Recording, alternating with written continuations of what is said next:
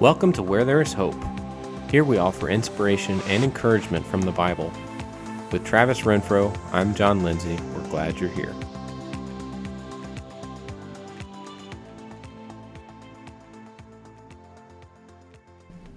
This week we're going to continue our discussion of what is love. And in the first episode, we spent a lot of time talking about the Hebrew word in the Old Testament for love, especially spending time on the word hesed. We looked at some of the ways that the word love is used in the Old Testament. And what we're going to do this time is look at some of the words in the New Testament and then understand especially what's the equivalent, if there's a Greek equivalent of the Hebrew word hesed. And then also, again, look at the uses and some other things that we think will be helpful. So we're glad you joined us back for the second part of this discussion. And John, we're going to start with this Greek word, and like the Hebrew, there are several words that are translated as love from the Greek. One of them, and the one we'll spend most of the time on, is agapao, or sometimes it's called agape love. That is the love that's rooted in the ideas of goodwill and benevolence. It's not merit-based. You would not have agape love for me because I'm such a good dude. You would have agape love for me just out of the goodness of your heart. And what I do doesn't really alter that all that much. And there are a couple other words that we won't spend much time on. One of them is the word philos, which is the root of the word Philadelphia, which we know is the city of brotherly love. That's the easiest way to remember what philos is. It is a brotherly type of love. And then storge is similar, but that's a family love. That's the love that you may have for your child or the child has for the parent. It's a really important concept, especially in the New Testament. We're really in both Testaments, but within the Greek in the New Testament. But again, not what we're going to spend as much time on. What we're going to spend a lot of time on is this agape love or agapao. So, John, why don't you guide us through how that word is used in the New Testament? Okay. So we see it in a bunch of different ways, but if we just talk about the Gospels, maybe focus on those, I think we'll hit most of the important things, and then we're going to touch on some stuff later in the New Testament. So if you look at the ways that it's used, we see it in the description of Jesus' relationship with the Father, both at Jesus' baptism and at the Transfiguration. We see Jesus is referred to by the Father as his beloved Son, the Son that he loves. So that relationship, we see they use that word, and there's a reference to love. We also see it talked about in the way that we're supposed to love our neighbor and love God. When Jesus is talking about the greatest commandment, he emphasizes Deuteronomy chapter 6, verse 4 and 5, which is to love the Lord your God with all your heart, soul, mind, and strength, and to love your neighbor as yourself. He emphasizes those two things. So emphasizing the love of God and the love of the neighbor. And those are some things that we see. Another thing that we see that we don't really see in the Old Testament, I can say, is love of your enemy in the same manner that it's displayed in the New Testament. So I'd like to read from Matthew chapter 5. This is from the Sermon on the Mount. These are some things that Jesus emphasizes here. But something interesting to note is in the Old Testament, they were instructed to take care of the poor. They were to leave certain things for the poor and help those who didn't have anything. But when it came to justice and things like that, typically people were pretty hard-nosed on that kind of stuff. You wrong me, I'm going to do everything I can with the law to get you back. And in Matthew 5, verse 43, Jesus says, "You have heard that it was said, 'You shall love your neighbor and hate your enemy.' But I say to you, love your enemies and pray for those who persecute you, so that you may be sons of your Father who is in heaven, for he makes his sun rise on the evil and on the good, and sends rain on the just and the unjust." So this is really a new concept for the New Testament. Maybe it's still present in the Old Testament, but it's not as plainly instructed, I could say, as it is in the New Testament here. What are your thoughts on that? I keep looking at verse 45 in that section, and that's where he says, "For he makes his sun rise on the evil and on the good, and sends rain on the just and on the unjust." And that is God's agape love. He's blessing those who deserve it and those who do not deserve it. And again, like we said, that makes it not merit based. It's not a matter of whether you earn God's love. And that's such an important concept. I think, I guess I can say it this way. Well-seasoned Christians who have been in relationship with God for a long time, probably understand that. Young Christians and non-Christians probably don't understand that God's love for you is not based on you. It's a little weird because we don't tend to act that way, in our relationships. But God loves you regardless. When people were persecuting his son and nailing him to a cross, that was God's ultimate act of love, is when people were being their absolute worst toward him. And so I think that's just so important a concept for people to understand, is that God loves and serves and reaches out regardless of what we do. Yeah. I like that you emphasized it's not merit-based. There's no number of things that you can do to acquire. You can't. Yeah. So I'm not going to beat that dead horse. So another thing that we see in the Gospels, especially, is that love is the mark of a true disciple. There's two passages that come to mind. Luke 7:47. It says, "Therefore I tell you, her sins, which are many, are forgiven, for she loved much. But he who is forgiven little loves little."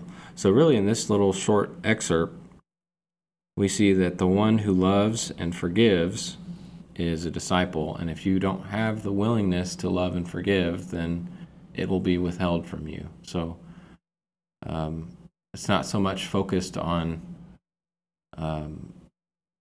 if I can say, following the law, but being willing to forgive those who may wrong you in such a way. And then, do you mind to read John 13:34-35? Sure. It says, "A new commandment I give to you, that you love one another. Just as I have loved you, you also are to love one another. By this, all people will know that you are my disciples, if you have love for one another."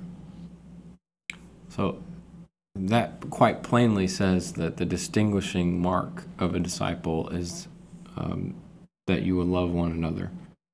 I was thinking about this as I was preparing this last statement. By this, all people will know that you are my disciples, if you have love for one another. So that, with reflection to my own life, do people know that I'm a disciple of Christ? Mm-hmm. Based on that, that's the distinguishing mark. So maybe a question to ask yourself as you listen to this and contemplate your own life. Yeah, go ahead. Yeah, I have a couple things. One, even going back to the Luke 7 passage, that where it says, "But he who is forgiven little loves little." That was not saying that, there are some people who just don't have very much sin to forgive, so they're probably not going to love God as much. That's not what Jesus is saying there.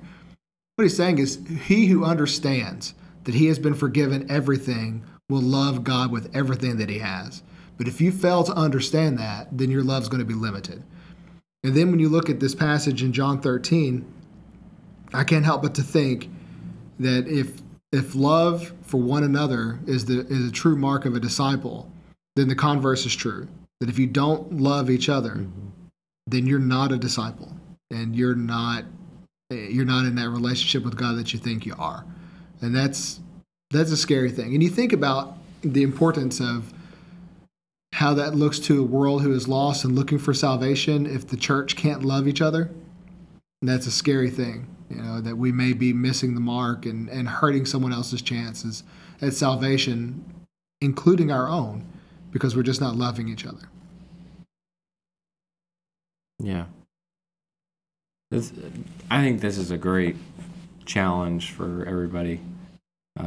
If you call yourself a Christian, do people, let alone with this one statement here in John 13, can they identify you as a Christian, or do you just blend in with the rest of the world? So Yeah, I think one of the things I've heard before is if you were on trial for being a Christian, would there be enough evidence to convict you? yeah, And I like that thought.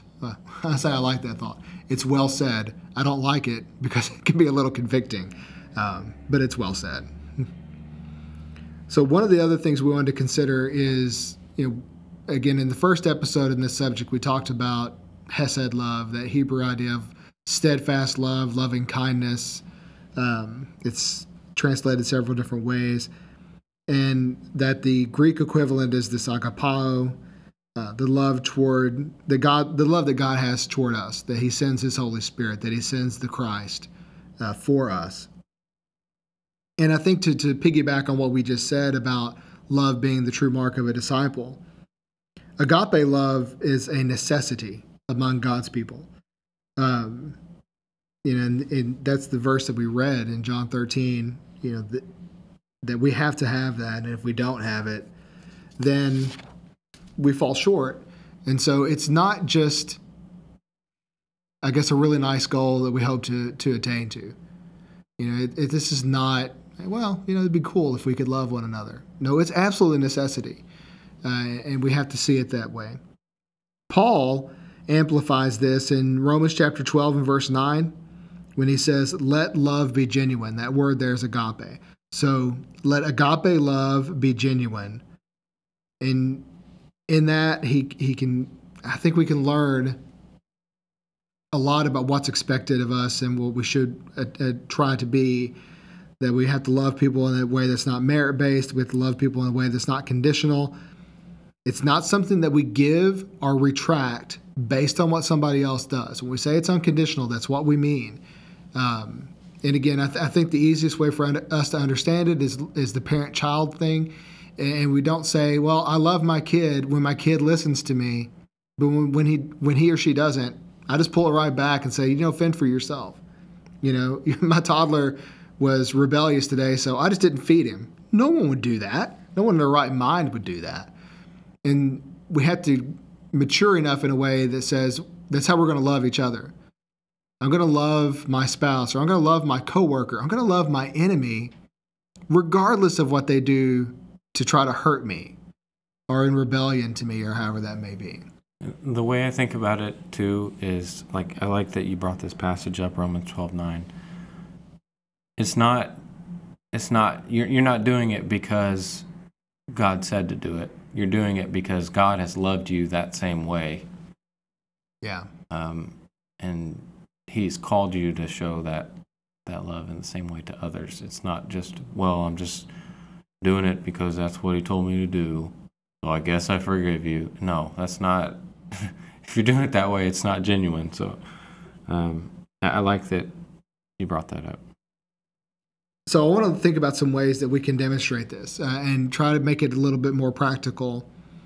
So let's look at a couple passages. The first one's in Matthew chapter 22 in verses 34 through 40. There it says, but when the Pharisees heard that He had silenced the Sadducees, they gathered together. And John, you referred to this earlier, but we're going to read it. It says, and one of them, a lawyer, asked Him a question to test Him. Teacher, which is the greatest commandment in the law? And He said to him, you shall love the Lord your God with all your heart and with all your soul and with all your mind. And this is the great and first commandment, and the second is like it. You shall love your neighbor as yourself. On these two commandments depend all the law and the prophets. So the first thing I want to think about is, who do you love? John, who does Jesus call us to love? God and our neighbor. God and our neighbor. And just real quickly, who's our neighbor? Yes. Everyone. Everyone's a neighbor. Yeah, when Jesus is asked that, He gives the parable of the Good Samaritan, where it would have been basically some random guy beaten up on the side of the road, and one of the completely, clashing cultures, what I'm trying to say, Jews and Samaritans did not get along well. There you go. And a Jew was hurt, and Samaritan came and took care of the guy after several Jews walked by. So it's just this, like, someone you don't like, someone you don't know. Yeah. Even the least likely, the person that you should love is the person you should absolutely love, and everyone in between. In Matthew chapter 5, verses 43 through 48, we read this earlier too, that idea that you have to love your enemy. So who do you love? You love God, you love your neighbor, you love your enemy. That excludes no one. Yeah. So you have to have a care and love for everyone. And then looking back at that Matthew 22 passage, how do you love somebody? He calls to that passage in Deuteronomy 6, but he says, with all your heart, your mind, your soul. Yeah, that's the love we have toward God. And then how do we love our neighbor? As ourself. Yeah. How do you love yourself? I mean, you take care of yourself, right? Yeah. I mean, some of us do better than others, right? Some people are a little bit better at self-love and exercise and eating right. But you take care of yourself. You make sure you have the things that you need. And so if you would do that for yourself, then you do that for somebody else. And then finally, and this is kind of my third principle here, why do you love? And I think, John, you fit on this too. We could say it's as simple as God commands it. And frankly, that's enough. If God says you love someone, then you go do it. But not only does God command it, but he demonstrates it. Because he's done all these things first. We love because God loved us. But then I want to look at a passage in 1 Corinthians chapter 8. In 1 Corinthians 8 and in the first couple verses there, and this is in the middle of a really complicated discussion, but it says, now concerning food offered to idols, we know that all of us possess knowledge, and that's in quotations because that's something that the Corinthians would say. This knowledge puffs up, but love builds up. If anyone imagines that he knows something, he does not yet know as he ought to know. So Paul is emphasizing there what love can do. It's not the main point of what he's saying, but I think it's important. Love builds up. So, John, how is that important in our relationships with one another?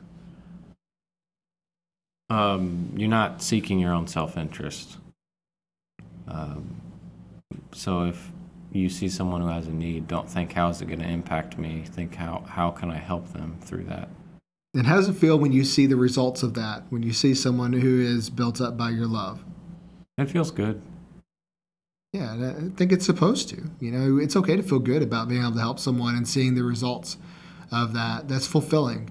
And it's fulfilling because that's what God's called us to do. We're being God-like when we do that. So you brought up 1 Corinthians 8, and there's probably a lot of people wondering, like, you haven't even gone to 1 Corinthians 13 yet? Oh, is that important? That's really where Paul goes with his argument in 1 Corinthians. Really the book of 1 Corinthians. Yeah, absolutely. That's kind of the exclamation point in the book, is that these people are just not treating each other with love. But I will read 1 Corinthians 13. We'll start in verse 4. There's an important section in 1 through 3, but for the sake of time, we're just going to read starting in verse 4. Love is patient and kind. Love does not envy or boast. It is not arrogant or rude. It does not insist on its own way. It is not irritable or resentful. It does not rejoice at wrongdoing, but rejoices with the truth. Love bears all things, believes all things, hopes all things, and endures all things. Love never ends. So you learn a lot about love, I think, in that little passage. But what are some things that you see from that? I see really a definition of what agape love is. And, there's a reason this is so frequently read at weddings, because those two people who are entering into a marriage need to understand what the expectations are not from their spouse, but from their God. And God's expectations, you're going to be patient and kind toward one another. You're not going to boast toward one another. You're not going to be rude, etc. This is the behavior that builds somebody up. And in a marriage, that's what you want. You want to build each other up So that individually you're strong, but together you're rock solid. Mm-hmm. And I think that's good that you brought it up about marriages, because that's often where we see this. But as we've talked about, it applies outside of marriage too. That's the way we're supposed to treat everyone. Mm-hmm. A very helpful tool for me that someone presented to me was, whenever you read this passage, 1 Corinthians 13, 4 through that last section, I think it's 9. Mm-hmm. 8. Look at each of the characteristics that are given there. So, for instance, it says love is patient. Just put the contrast in. Say love is not patient, or love is not impatient. And then ask yourself, are you impatient? And then go through each of those and take the opposite of it and ask yourself if you're acting that way. And it's very humbling, because you'll realize, wow, I'm maybe making some excuses for myself that I didn't realize I was making. Mm-hmm. So.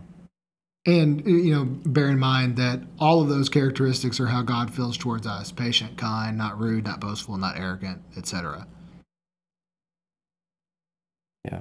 And there's some of those in there that are already contrasted, so you can maybe take the opposite of it and see, what does that look like for me if I, act that way.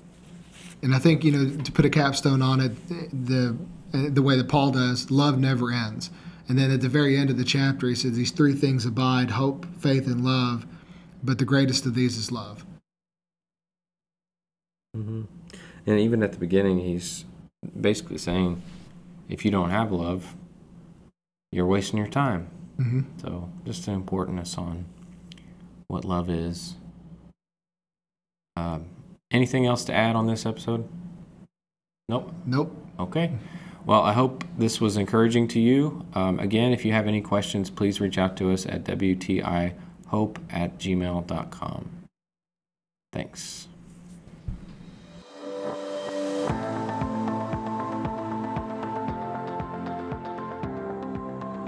Thank you for joining us where there is hope. It is our goal to share the hope and joy that we find in Scriptures with you. If you like what you hear, please subscribe and leave us a review. You can email us at wtihope@gmail.com. Lamentations 3:24, "The Lord is my portion, says my soul, therefore I will hope in him."